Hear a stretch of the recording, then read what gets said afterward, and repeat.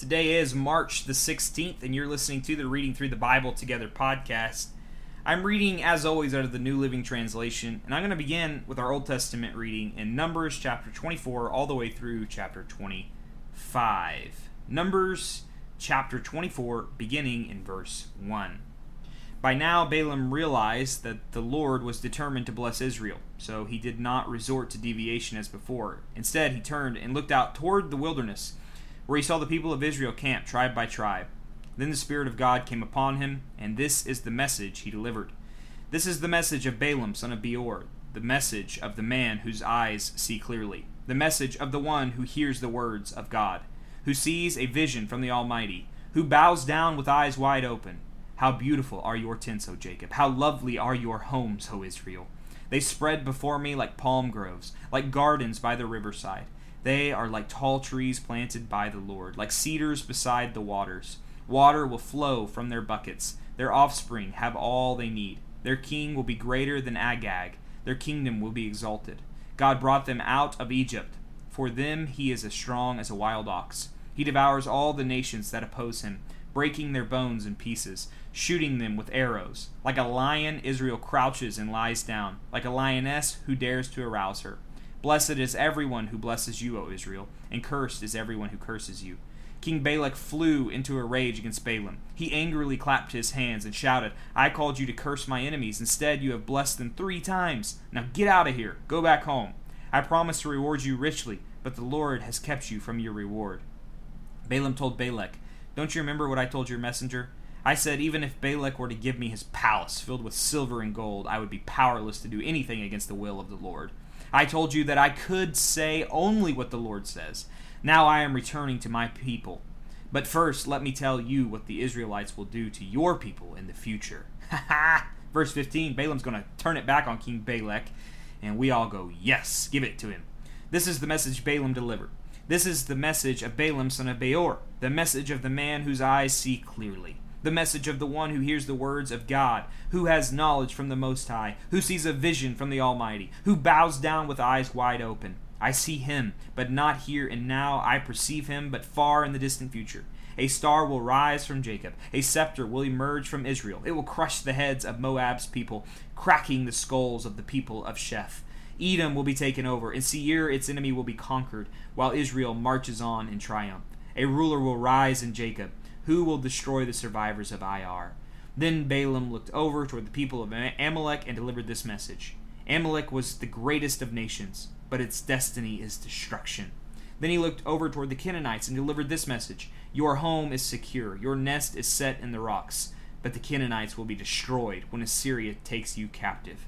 Balaam concluded his message by saying, Alas, who can survive unless God has willed it? Ships will come from the coast of Cyprus. They will oppress Assyria and afflict Eber, but they too will be utterly destroyed. Then Balaam left and returned home, and Balak also went on his way.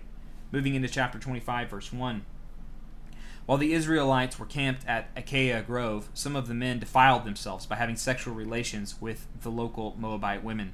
These women invited them to attend sacrifices to their gods, so the Israelites feasted with them and worshipped the gods of Moab. In this way, Israel joined in the worship of Baal of Peor, causing the Lord's anger to blaze against his people. The Lord issued the following command to Moses, Seize all the ringleaders and execute them before the Lord in broad daylight. So his fierce anger will turn away from the people of Israel. So Moses ordered Israel's judges, Each of you must put to death the men under your authority who have joined in worshiping Baal of Peor. Just then one of the Israelite men brought a Midianite woman into his tent right before the eyes of Moses and all the people, as everyone was weeping at the entrance of the tabernacle. When Phinehas, son of Eleazar and grandson of Aaron the priest, saw this, he jumped up and left the assembly. He took a spear and rushed after the man into his tent. Phinehas thrust the spear all the way through the man's body and into the woman's stomach. So the plague against the Israelites was stopped, but not before 24,000 people had died. Then the Lord said to Moses, Phinehas, son of Eleazar and grandson of Aaron the priest, has turned my anger away from the Israelites by being as zealous among them as I was. So I stopped destroying all Israel as I had intended to do in my zealous anger. Now tell him that I am making my special covenant of peace with him. In this covenant I give him and his descendants a permanent right to the priesthood, for in his zeal for me, his God, he purified the people of Israel, making them right with me. The Israelite man killed with the Midianite woman was named Zimri, son of Salu, the leader of the family from the tribe of Simeon. The woman's name was Cosbi. She was the daughter of Zur, the leader of the Midianite clan. Then the Lord said to Moses, "Attack the Midianites and destroy them, because they assaulted you with deceit and tricked you into worshipping Baal of Peor, and because of Cosbi, the daughter of a Midianite leader, who was killed at the time of the plague because of what happened at Peor." That concludes our Old Testament reading. Moving into the New Testament, Luke chapter 2, verses 1 through 35. At that time, the Roman Emperor Augustus decreed that a census should be taken throughout the Roman Empire. This was the first census taken when Quirinius was governor of Syria. All returned to their own ancestral towns to register for this census, and because Joseph was a descendant of King David, he had to go to Bethlehem in Judea, David's ancient home. He traveled there from the village of Nazareth in Galilee. He took with him Mary, to whom he was engaged, who was now expecting a child. And while they were there, the time came for her baby to be born. She gave birth to her firstborn son. She wrapped him snugly in strips of cloth and laid him in a manger, because there was no lodging available for them.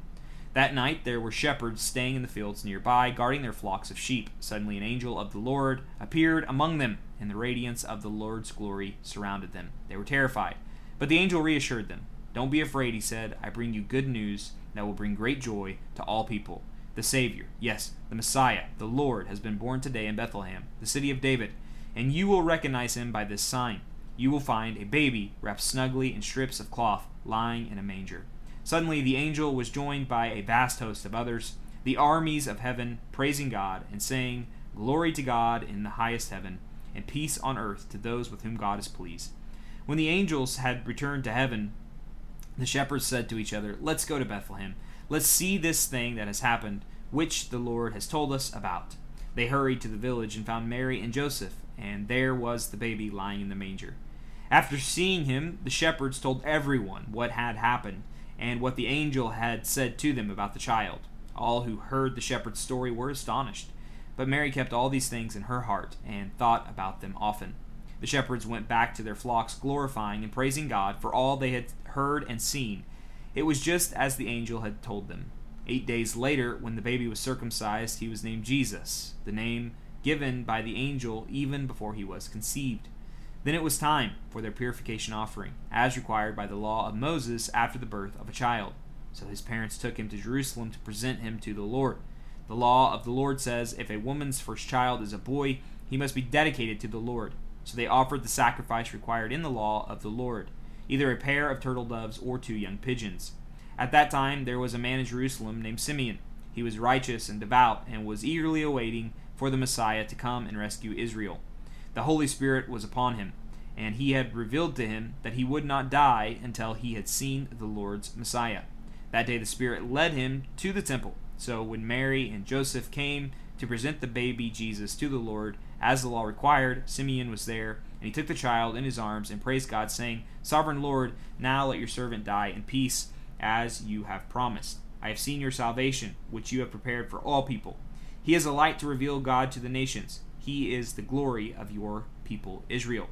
Jesus' parents were amazed at what was being said about him. Then Simeon blessed them, and he said to Mary, the baby's mother, "The child is destined to cause many in Israel to fall, and many others to rise.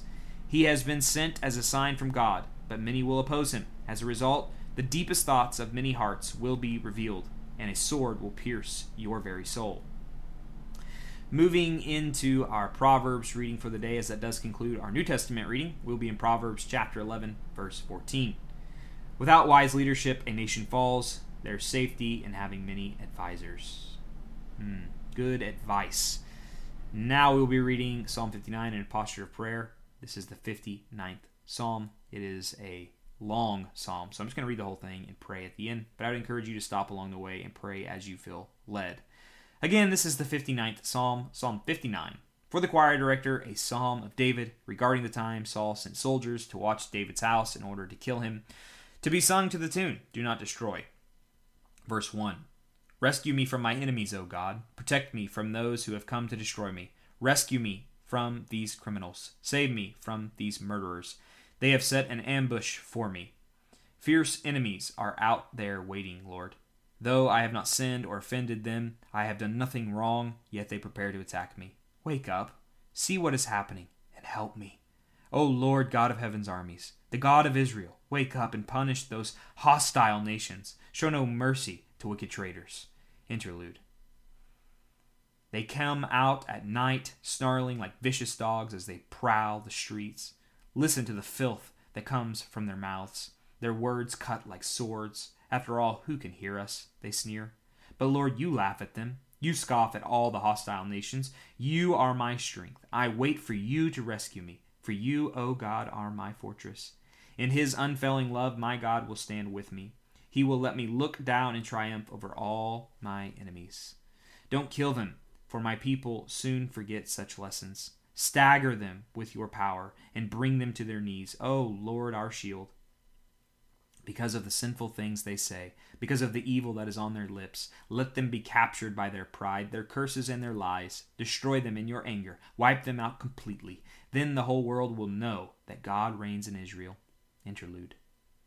My enemies come out at night, snarling like vicious dogs as they prowl the streets. They scavenge for food, but go to sleep unsatisfied.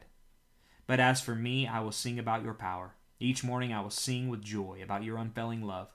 For you have been my refuge, a place of safety when I am in distress.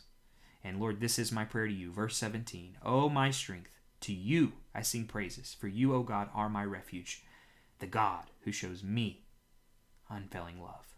And friends, if you are in Christ, he shows you that same unfailing love. The cross of Calvary, all that was in you that deserved wrath was paid for. You are a child of the Most High God. Let that sink in today, my friends. Because of Jesus, you are a child of the God of this universe. Lord, may we believe that today. Amen. Thank you for joining me for today's reading, friends, and I hope to see you back here tomorrow as we continue our journey reading through the Bible together.